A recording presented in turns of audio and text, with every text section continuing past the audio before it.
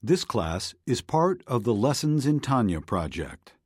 More classes available at lessonsintanya.com. Major funding for this Tanya class is provided by the Mettel Corporation. Additional funding is provided by Tanya students like you.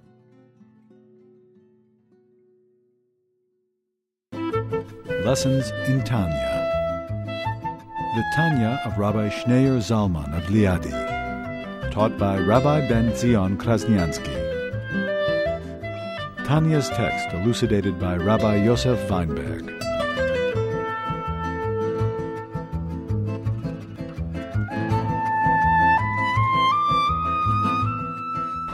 At the bottom of page 55. And the letter is based, Maimonides, the Rambam writes, in the laws of giving gifts to the poor, that the Jewish people will only be redeemed through tzedakah. That they will be redeemed, they will return through tzedakah. And he explained that based on what David HaMelech writes in chapter 27 in Tehillim, that our heart tells us, search the inner part of the heart. So he explains there's the outer part of the heart and there's the inner part of the heart. The outer part of the heart is when the heart is even a heart that's on fire. You love Hashem, but it's all external. It's external. I'm doing everything good. Not only am I doing everything that's right, I'm doing it passionately. I'm on fire. I love Hashem. And yet it's all external. You see a person is bubbling and excited, and then a minute later it's like as if it never happened. So even when he was excited, how real is it? You know, the Mishnah discusses, there's a river, it's called a lying river. When the Torah says there's certain things you need mayim chayim, living water. So living water means water that comes from a well. So you can't take the water from a well, from a river that dries up once in 7 years, because a river that dries up once in 7 years is not living. It's called a lying river, because if it dries up, it means it's not real. So even though you see a person bubbling with enthusiasm, he's excited and he's passionate and his heart is on fire, but the fact that it's a moment later it dries up, he leaves the shul and it's all over, that means even when it existed, it's external. It's pretty superficial.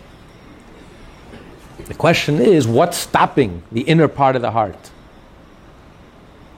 from connecting with Hashem? Like it says, Mimamakim, from the depth of my heart, I call out to Hashem, Karsich Hashem. What's stopping us? If every Yid has, we call the Pintel Yid, every Yid has this deep connection with Hashem. So why can't we feel it? Why can't we experience it? Why can't we access it? What's stopping us? And he uses an analogy. We find within a person there's certain things that really bother you very, very deeply. There's certain things you care about, but you care about it superficially. You get excited and you care about it, but at the end of the day, if it doesn't work out, okay, fine, it didn't work out. Not. But if your life is at stake, or something that really touches. There, when you care about it, you really care about it. It's not just, I'm saying it, but this is my life. And no one is going to distract you. It's so powerful. And even when someone tries to stop you, you're not going to let them. You know, here, you care about something. You want something passionately. You try. It doesn't work out. Okay, I tried. What can I do? I can live without it. It's not something that... But if it's something your life depends on it, if a person is dying and he knows there's a cure and you'll come and the doctor say, I'm sorry, I can't help you. You're not just going to go back to sleep. You'll turn the whole world upside down to make sure that, because that means that's something that you really care about. So we see even within, when it comes to our own personal self, there's a difference between something you get excited about superficially. To the naked eye, you don't see a difference. You see a person is heated and is passionate. You say, wow, he's so passionate about it. But the truth is, it's all superficial. Take it away and it's all over. Walk away and it's, okay, yes, no. But then there's something that My life depends on this. This is for real. Same is with Hashem. You can see a Jew who's warm, who's excited about his Yiddishkeit, and he learns and davens, but you know what? It's all external. It's a very sobering thought. We think we see a person, you think he's already on top of the world, he climbed the spiritual Mount Everest, and then he's describing in this letter, it's really all external. It's very superficial. Is Yiddishkeit does he really care about it? Does he cry for it? Doesn't let him sleep. Disturbs his sleep. He wakes him up early. He does things that are beyond his nature. Or he's comfortable. Hashem, it's nice. It's nice to love Hashem. It's a nice thing. But I'm not going to go beyond my comfort level. I'm not going to do anything crazy for Hashem. I'm not going to relax. It's a part of my life. It's not everything. It's a part of my life. It's very much compartmentalized. Maybe it's an important part. Maybe it's a big part. But at the end of the day, it's only a part. Could be even 18 hours, but then it comes to an end, and then I go back to my private life. But the truth is, Hashem is mimamakim karsich Hashem. I call you from the depth of my heart. Every yid has his pintel yid, where our connection to Hashem comes from our very essence. And therefore there's no limit. A Jew is crazy about Hashem. But the question is, why don't we feel it then? Why can't we experience it? Why can't we access it? What's stopping us? And he says, the reason what's stopping us is, it's called the arla of the heart, the covering of the heart. Just like you have a physical arla that you have to cut, the bris, the milah, you have to cut the covering. So too, you also have, spiritually, you have a covering of the heart. This is what he calls the galus. This is what causes the galus, the exile of the Shekhinah. Why is the Shekhinah in exile? Why is Hashem's presence in exile? Why can't we sense and feel Hashem's presence? Why isn't it tangible and palpable? When the Beis HaMikdash was here, it was open. He came to the Beis HaMikdash, he saw 10 miracles. Godliness was open. Hashem was open. It was palpable. You felt Hashem's presence. Today, we're in exile. The temple is destroyed. What does that mean? That means that the Shekhinah is in exile. Because the Shekhinah is in exile with us. Because we went into exile. Our neshama, our Shekhinah, our pintel, that innermost part within us is in exile. Why is it in exile? Because we're attached to the material world. We're attached to the material world. And it's our attachment to the material world that blocks and traps and imprisons the neshama. It doesn't allow the neshama to really express it. Because you can't dance an all wedding. Either you're attached to Hashem or you're attached to the world. But in general, they say that person with parnasa should go forward. Parnasa, that doesn't have to mean coarse and crass and materialistic. Parnasa is part of your mission. There's a mitzvah to earn parnasa. It's part of your 6 days a week is a mitzvah to work. Just like it's a mitzvah to rest, it's a mitzvah to work. But that's part of your mitzvah. That's part of your mission as a yid, you're Hashem's ambassador. There's nothing wrong with engaging in the world. But you're doing it because it's a mitzvah, because you're Hashem's representative. But the problem is that we become attached to the money. We become attached to it. Becomes a career. It becomes ego. It becomes something personal. Nothing to do with Hashem. That's the problem. So even if you do it in a kosher way, and that's what we left off last week, just like the bris, there's two parts of the bris. There is cutting off the foreskin, but then there is the thin membrane that you also have to remove to uncover the top. And if a person just cuts the bris, but he doesn't cut the thin membrane, he doesn't reveal the thin membrane, it's not considered a circumcision. And on Shabbos, you have to go back and finish the bris. What does that represent in the covering of the heart? The thick skin and the thin membrane. That there's two types of obstacles that disconnect us, that exile the neshama, don't allow the neshama to function, to operate freely, openly, consciously. One is the thick skin. The thick skin is our attachment to negative things that are prohibited. That completely covers up an our neshama. You can't feel your neshama. The neshama is very fine. The neshama is very edel. The neshama is very godly. You can't feel godly feelings when you're sinning. It clogs your heart. It blocks your heart. It doesn't allow your neshama to come out. But even if you're not sinning, you're not doing anything wrong. So you've already cut the thick skin, but there's still a thin membrane, meaning I'm still attached to materials. I'm doing everything glatt kosher, but I do it with feistiness, with zest. I'm indulging in glatt kosher, but I'm enjoying, I luxuriate in it, I really get into it. So if you're attached to materialism, that attachment blocks and covers up on your neshama, doesn't allow your neshama to emerge. Because for that pintel yid, for that inner heart, for that deep relationship that you have with Hashem, it's like a marriage. A marriage, it's 100%. When you're truly in love, when you truly have a marriage, you're thinking about it 24/7. It's not compartmentalized.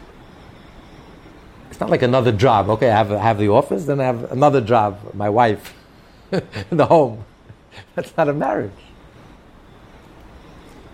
If it's a marriage, it's total. Total means 100%, not 99.9%. You can't be intimate if it's 99.9%. It has to be 100%.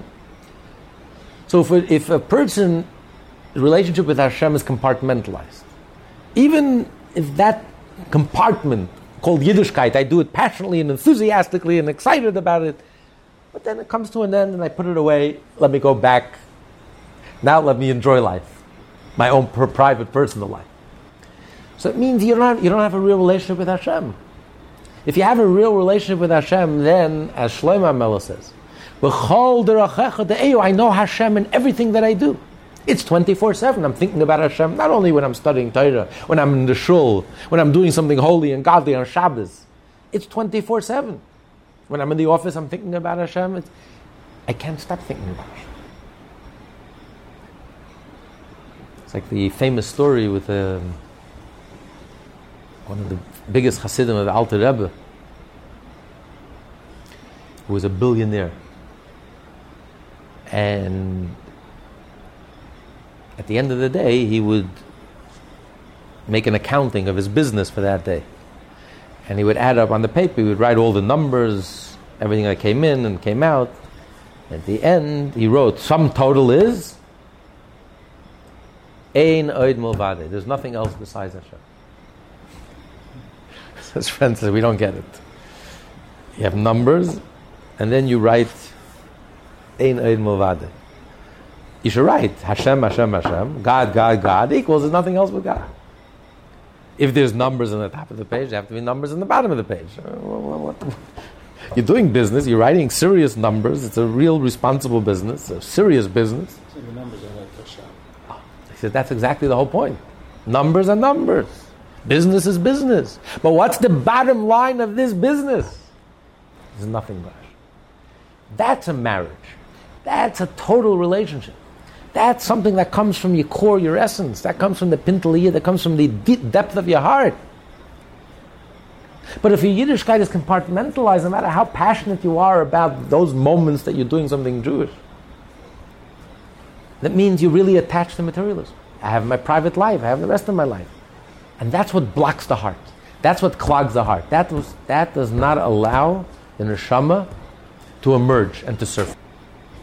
Those are the two stages of the bris, the spiritual bris. One is to get rid of the thick skin, foreskin, and one is to remove the membrane, the thin. What's the context of it? It's a letter about what? It's a letter about tzedakah. It explains, the opening of the letter explains tzedakah, how tzedakah, the Jewish people are going to be redeemed only through tzedakah. Ein Yisrael Nigol B'Tzedakah. He's explaining what's the connection. Tzedakah, redemption. All mitzvahs are nice, but what's the specific relationship between tzedakah and redemption? that tzedakah is going to bring about the redemption, and so much so, the only way, Ein Yisrael Nigalin Ela b'tzedakah, the only way the Jewish people are going to be redeemed is through tzedakah. So that's what he's explaining now. What do you mean the Shekhinah is in exile? The Shekhinah is in exile globally, on a cosmic level, because the Shekhinah is in exile personally, on a personal level. We are the microcosmos. And he explains what does it mean the Shekhinah is in exile. So the Shekhinah is in exile, and that's what he's explaining here, and it's so profound that even a Jew who loves Hashem, he's an observant Jew, and he loves Hashem, and he loves his Yiddishkeit, and he's warm, and he's passionate. Nevertheless, the Shekhinah is in exile. What do you mean the Shekhinah is in exile? Because his whole love for Hashem touches him superficially and externally. And the proof is the Shekhinah is in exile. It's not a total, all-out, like crazy love for Hashem. Everything is very proper, but limited. Ultimately superficial. Because yes, he may have cut the thick skin, foreskin, but the membrane is still covering up. And when the membrane is still covering up, you have not performed the mitzvah of bris. You missed the whole thing. Because you have not opened, you have not revealed the heart, the inner heart. Now, concerning the excision of the foreskin itself, it is written, and you yourselves shall excise the foreskin of your heart. Each and every Jew is able to remove this himself. For repentance tears down the veil with which his desires obscure the innermost point of his heart. So if a person is doing something negative, he's lying, he's cheating, he's dishonest, he's sinning, he's not doing mitzvahs, that we can take care of ourselves. We can change. I'm doing something wrong. That's blocking me. It's blocking my feeling, my sensitivity for godliness. You can't be sensitive to godliness when you're living like a chaya. If there's no restraints and there's no discipline, and there's no self-control, and so that part I can take care of myself through tears, through tshuva, having a broken heart, changing my behavior, changing my ways, turning a new page. That I can take care of myself. That's easy to take care of. That's easy to deal with. So I can remove the thick foreskin. But the removal of the thin membrane is a difficult matter for a man. This already is very difficult. To tell a person that you should be completely attached to Hashem, that it shouldn't be a compartmentalized relationship, but it should be something that should touch you totally and deeply, and you should care about it. This is something that's very difficult. It reminds me of the story. They say an apprentice he was learning to be an ironsmith. And he was learning, and finally he tells his master, so when are you gonna give me the certificate? I've been training. It seems to be that I've learned everything you can teach me. You're still not giving me the certificate.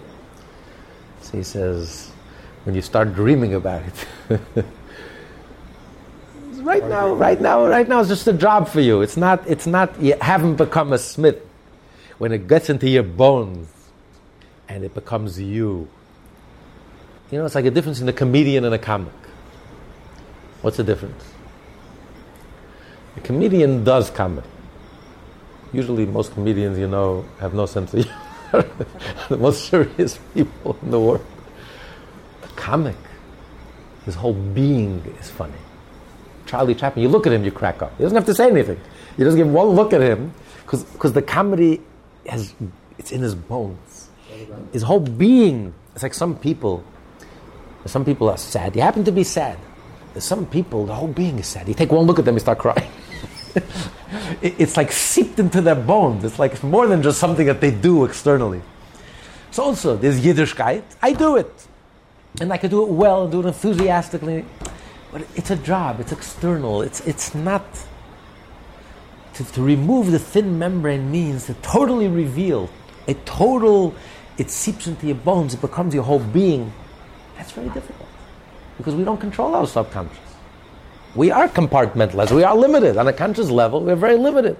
So everything is very neat and organized and orderly. This is my time for dancing, this is my time for music, and this is my time for Hashem. So no matter how far you get, it's limited and it's compartmentalized. So it's almost impossible, it's very difficult for us to remove that thin membrane, that we should go crazy for Hashem, and we should go all out, and it should be total and 100%, and it should be seep into my bones and every fiber of my being, every bone of my body, from the depth of my heart, as if my life depends on it. It's very difficult. It's not something that we can necessarily do on our own. And that's why the Pasuk says, and of this is written. It is written that with the coming of Mashiach, the Lord your God will circumcise your heart, to love the Lord your God with all your heart and all your soul, for the sake of your life. So it says this is something that Hashem himself has to do. It's not within the human capacity. Before that, the Pasuk says, you will circumcise your heart. The Pasuk that he quoted earlier, so the Pasuk says, you will circumcise your heart. Umalta, no, the Pasuk, the first paragraph that you read. You will exercise your heart. That's something we can do on our own. But after we do our part, then it says Hashem has to do his part. Because it's not within our capacity. The simple pshat of that pasuk is, what do you mean, circumcise your heart? There, the pasuk is talking about after already a person does teshuvah. After a person already does teshuvah, so you've already uncovered the part of your heart. So what do you need Hashem? So here the Alter Rebbe is explaining. The simple pshat, the way Rashi learns the pshat, the simple explanation is, because the earlier few verses before, it says you will already return to Hashem.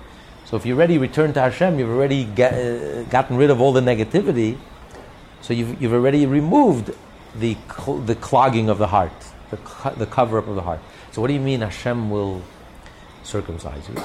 So the way the Rebbe learns, what the simple meaning in the word is that the pasuk is talking about, because it says the eye sees and the heart desires. That's human nature. You can't help it. That's why we say in Vayomer, don't follow your eyes, don't wander, the wandering eye, because that will lead, your heart will follow the wandering eye. So control your eye, but you can't help it. If you see something, you can't help but be affected. And because the eye sees, the heart starts thinking, and it starts leading you astray. But once a Jew does teshuvah, so the pasuk promises Hashem is going to cut off the link between the heart and the eyes. Hashem is going to cut the heart, meaning he's going to cut off the connection between the heart and the eyes. Because sometimes you can't help yourself. You're walking down the street, especially today, you can't even help yourself. It's all around you. I mean, unless you stop seeing. So, and you can't help it. And if you see by nature, whatever you see ultimately affects you. But if Hashem sees that you're doing tshuva, and you and your heart, you're sincere, Hashem will bless you and he'll tell you, I will cut off the heart from the eyes and it won't affect. So only Hashem can do that. But here the Alter Rebbe learns, the pshat is like this. After a person does teshuvah, earlier the pasuk saying, yes, he did teshuvah. He got rid of the thick foreskin. But there's still the thin membrane that's still covering up, because I'm still attached to materialism. No matter how enthusiastic and passionate, but it's all external and superficial and limited. And therefore it's blocking, it's not allowing the neshama to fully be exposed and revealed. And I can't access it, I can't experience it. So Hashem says, that's very difficult for us to do on our own. We're not equipped to do it on our own. Hashem says, this is referring to Hashem will remove the foreskin, the thin membrane. And this is only Hashem will do, and that's what the pasuk adds, Ki hu chayecha. Because Hashem alone is literally your whole life. In this state, the individual's love of God will not be a mere manifestation of the soul, but a love that constitutes his very life. And just as a person does not regard his life as being something apart from himself, so too will this love not be sensed as a distinct entity, but as an intrinsic component of himself. So you can do Torah mitzvahs, but you do it because it's an obligation. Even if you do it passionately, it's an obligation. But whatever I do responsibly, and I do it well, and I do it sincerely, and I do it conscientiously. But ultimately, it's still an obligation. It's something that I'm doing. I'm obligated and I do it well. I take pride in my work. If I'm going to do something, I do it. But it's not me. It's still external. I have no choice. It's something I have to do, so I'm doing it. And I'm going to do it well, and I'm going to do it wholeheartedly and sincerely and passionately. But it's an obligation. However, if it's your life, if Hashem becomes your life, it's not an obligation. It's an obligation. I'm not doing it because it's an obligation. It's me. This is who I am. My life depends on it. This is my life. And just like when you live, you take a recess from life. You know, between 12 and 1, let me stop living for a minute. Let me take a break. You don't take a recess for life for a moment. Because it's my life. If Yiddishkeit is my life depends on it. Then it's not a question of obligation, not obligation. Like we learned in the first part of the Tanya, chapter 44, that when Yiddishkeit becomes your life, Hashem is my life. It's me. What's my life? My life is me. Who is me? Who is I? Who am I? The finger is a corpse on its own. Me, it's my life. It's my neshama. So when Hashem is my life, that's me. This is who I am. This is what I want. I'm doing it for myself. I'm not doing it because of an obligation. It's coming from within me. I want to do this. This is me. This is who I am. It's natural. And it's all-encompassing and all-engaging. And therefore, you go way beyond obligation, not obligation. Any mitzvah that you do, I'm going to do it the most beautiful way possible. Obligation? Just to fulfill an obligation? Are you kidding? This is not paying income taxes. This is my life. We pay a lot of taxes. But you find every loophole. And the IRS says you can do that. You find every legal loophole as possible. Over here we pay a lot of taxes. Oh, We're Jewish. Being Jewish. But again, if it's a tax, that's external. It's no longer a tax. It's my life. When it's my life, I enjoy it. I love it. I do it 100%. And I do every mitzvah behidur, the most beautiful way possible. The nicest spirit film, and the nicest lulav, and the nicest esrog, and the nicest sukkah, and the nicest everything. Tzedakah, the best and nicest way, the most generous way. Buy the poor person the best food and the best clothes and the nicest way possible. Everything that you do, because it's my life. And therefore you're not looking for obligation, not obligation. As he stated there in the first part of the Tanya, quoting the Zohar. Where does it say a Jew has to wake up at midnight and study Torah? In the olden days, people would wake up at midnight, say Tikkun Chatzos, and then they would stay up till dawn to study Torah. It says in the Torah you have to study Torah at night and in the morning. So you study at night, you go to sleep, and you wake up in the morning. First thing in the morning, and you study Torah. Where does it say you have to wake up hours before the morning? Start studying Torah. It's not a question of obligation. You're not going to find a shir at 12 o'clock at night. Unless you go to lessonsintanya.com.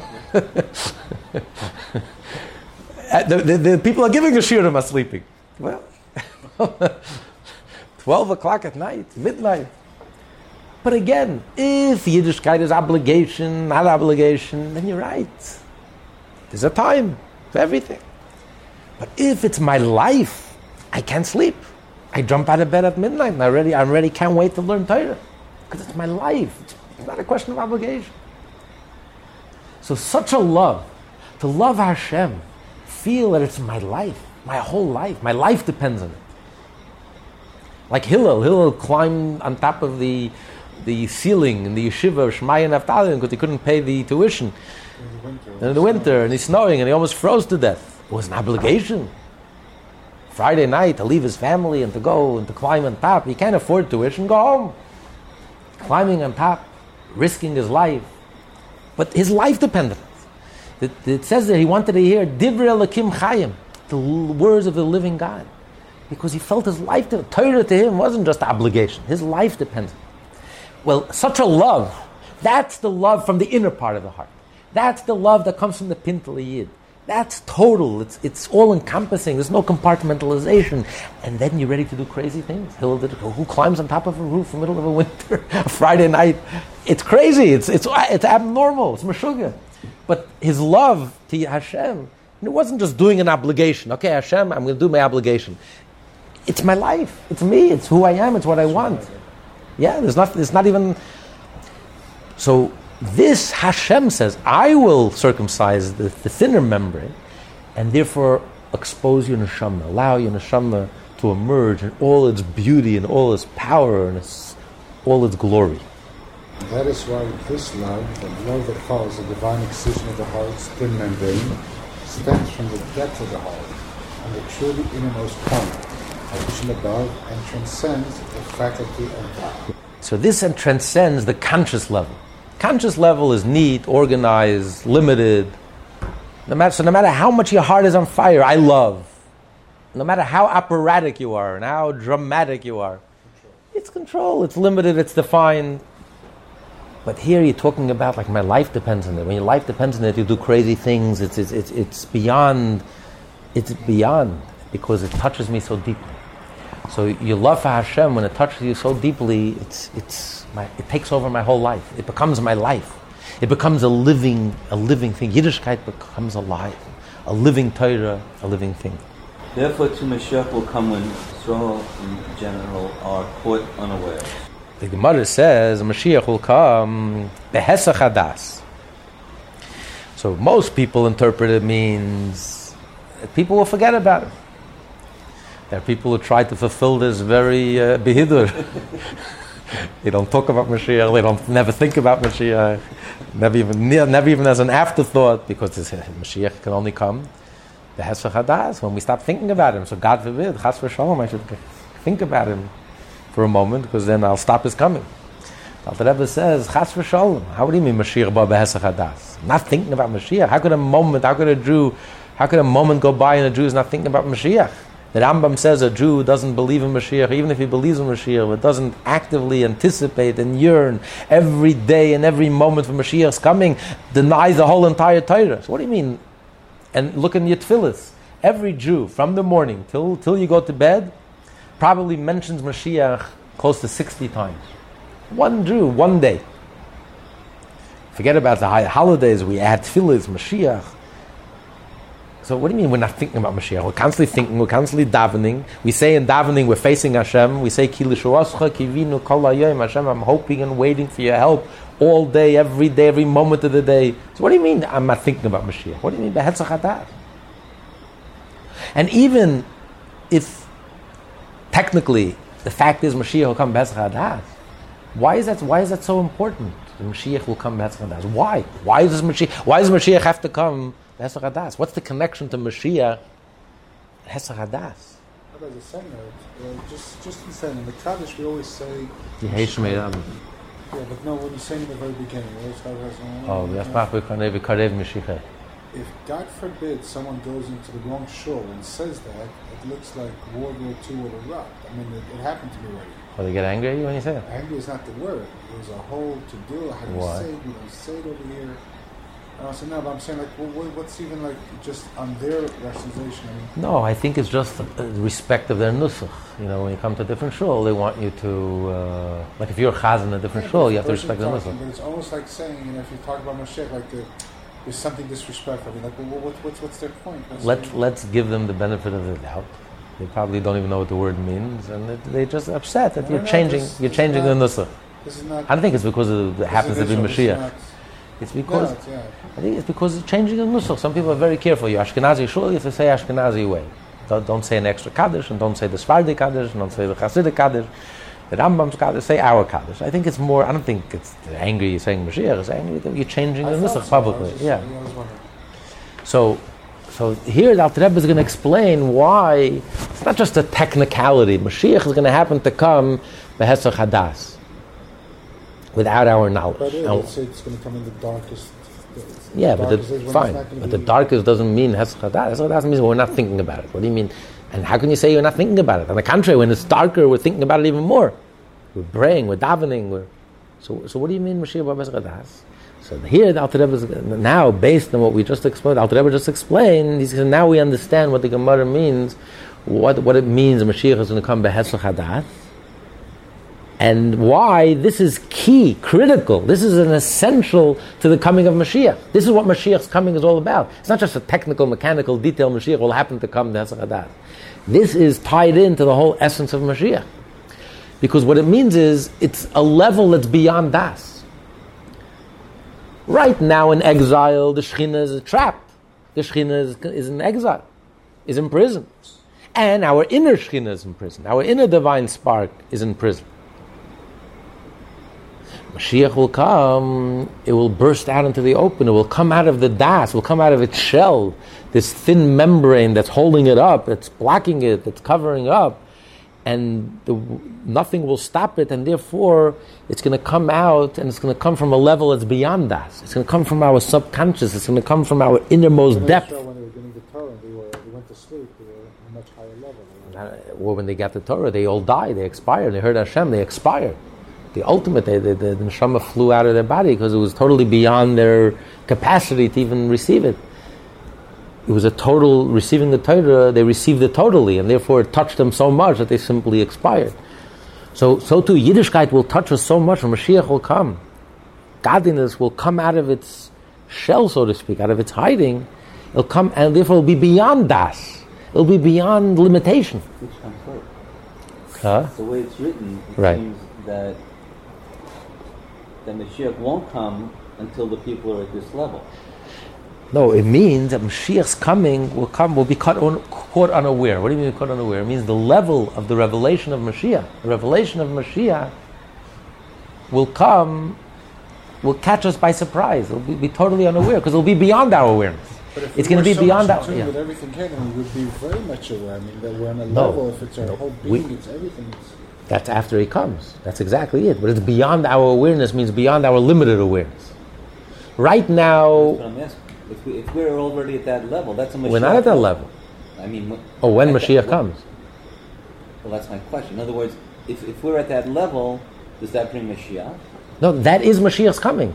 Mashiach's coming is in a way that's Behesach Hadas. Mashiach's coming comes in a way that's beyond our ordinary awareness.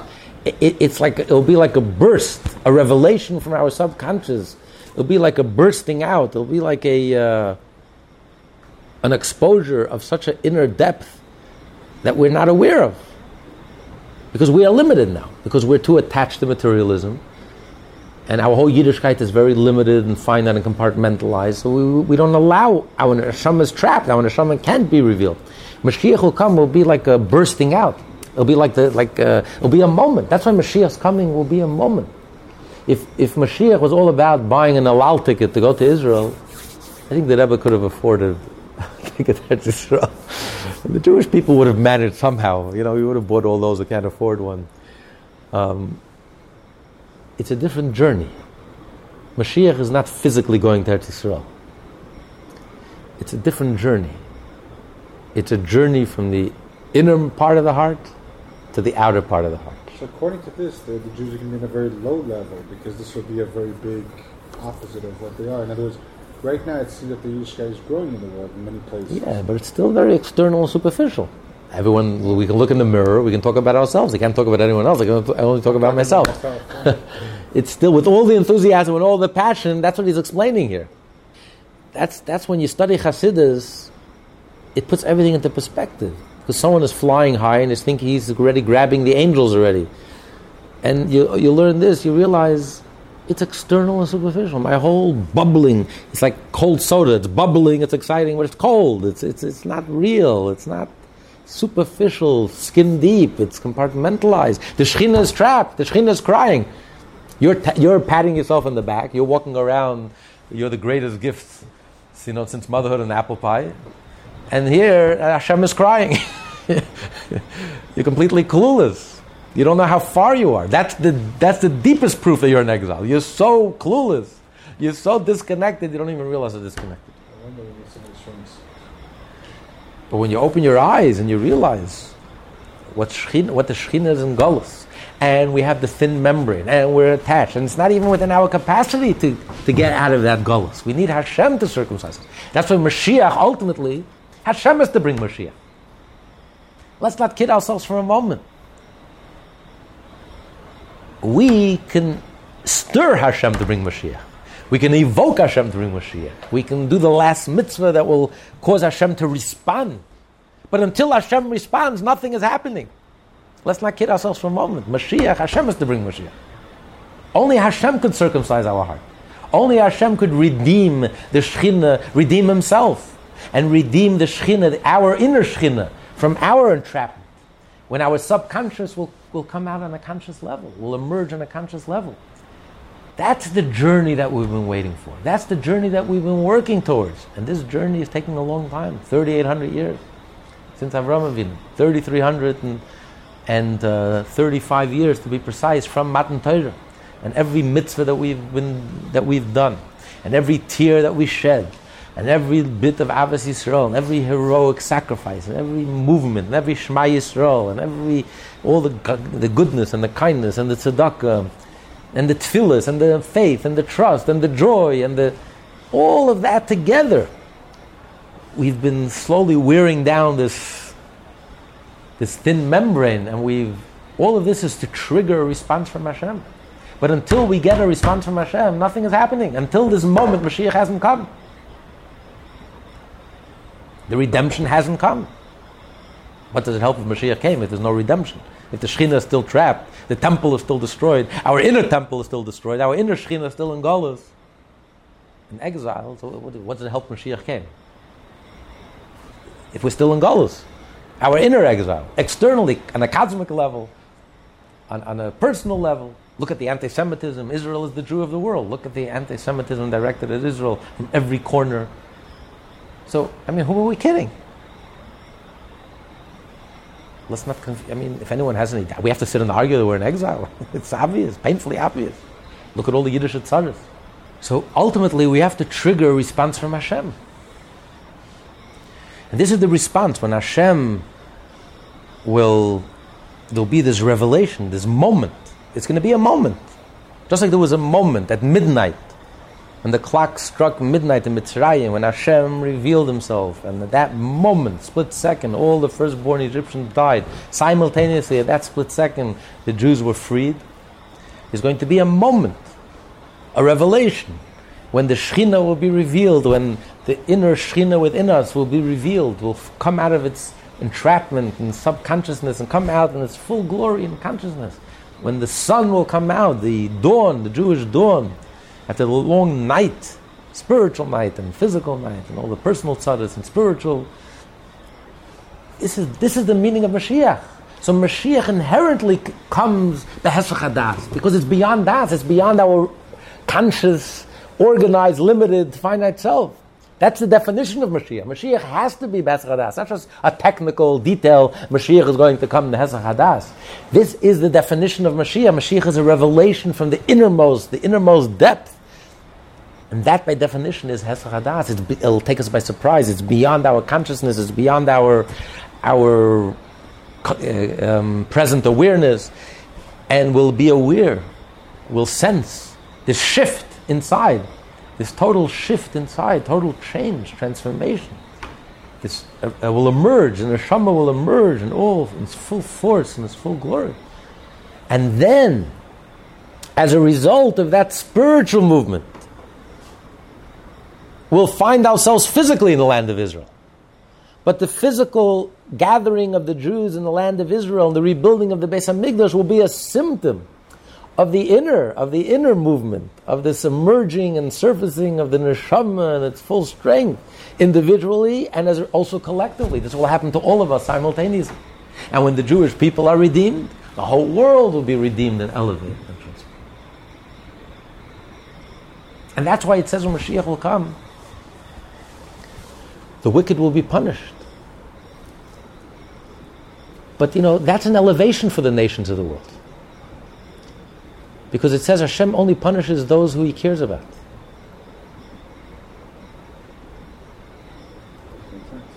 If He doesn't care about you, then you jump off the. What do I care? Go live a life. You're meaningless anyway to me. So what do I care? In a way, it's an elevation, because it means that the Goyim will be elevated, and now your life is real, and everything that you do is real. And your actions have consequences, and your behavior has consequences. And you're going to have to answer for your actions. No one's going to get away with anything. Today you get away with murder. Mashiach will come no longer. Because it's real. It's too real. Just like our relationship with Hashem is so real. If anything, for a true believer, speak to true believers who lived through the Holocaust, who survived the Holocaust. To them, if anything, because of the Holocaust, especially they went through, and they'll tell you that, they experienced that their relationship to Hashem is so real. Being Jewish is so real. If Hashem gave us a Holocaust, our Jewishness, this is for real. Being Jewish business is very real. They killed us only because we're Jewish. No other crime. So it's so real. It's so true. The chosen people is such a reality. The holiness of the Jew is so real. To this extent, we knew it was real, but so real, to this extent, that the whole world would do this to the Jew, only because they're Jewish. For the believer, it only strengthened their belief. So Mashiach will come, and the nations are going to have to answer for their actions and for their behavior. This is an elevation for them, because the whole world will be elevated. Now Hashem says, okay, now life is real. Life is real. There's no monkey business. There's no games. There's no politics. There's no lies. There's no double speak. No more teleprompters. Now you're talking mamalosh, in reality. You're going to have to answer for your actions. It's a world of truth. So this is an elevation for them. So all the nations of the world will be elevated as a result of the elevation of the redemption of the Jewish people. They will be elevated together with us. But it will be a moment. And we'll all experience it personally, individually, collectively. And the symptom will be that the physical ingathering of the exiles, physically in the land of Israel.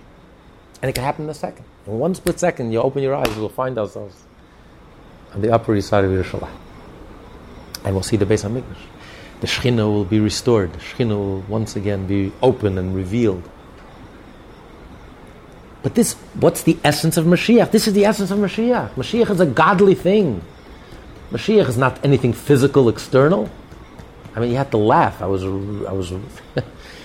reading these religious Zionists in the Knesset, and their vision for Mashiach says, yeah, we're gonna have a majority in the Knesset, and that's going to be Mashiach. I said, hello, this is Mashiach. For this we waited thousands of years. For this we suffered thousands of years. So we should merit a Knesset.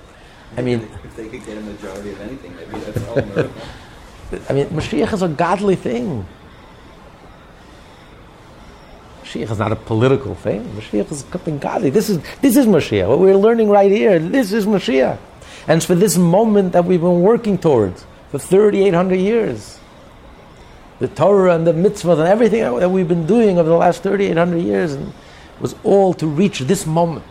Is this where the expression comes, I'm dying to meet him?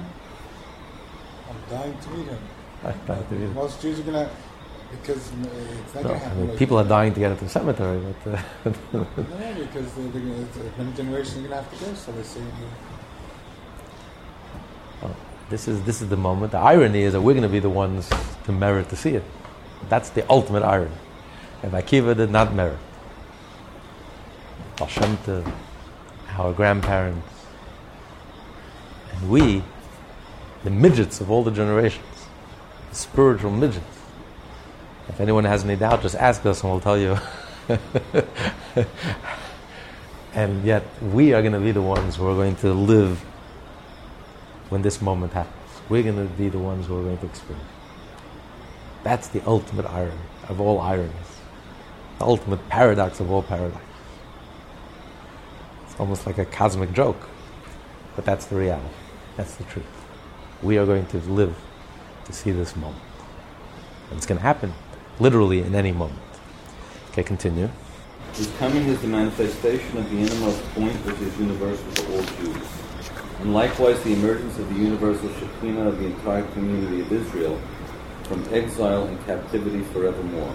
Because it's connected. The microcosm, the macrocosm, it's all connected. Just like a drop in the ocean reflects the whole sun, every one of us reflects everything, the whole world, the whole universe. Every one of us contains the whole universe. So any shift, any movement, positive movement in our own personal lives, literally changes the world, changes the fabric of the world. So if there's an inner redemption within us personally, it will affect the whole world. The Medrash says if there was one tzaddik in the world who was 100%, Mashiach would come. Because if one person is perfect, what's with the 36 tzaddikim?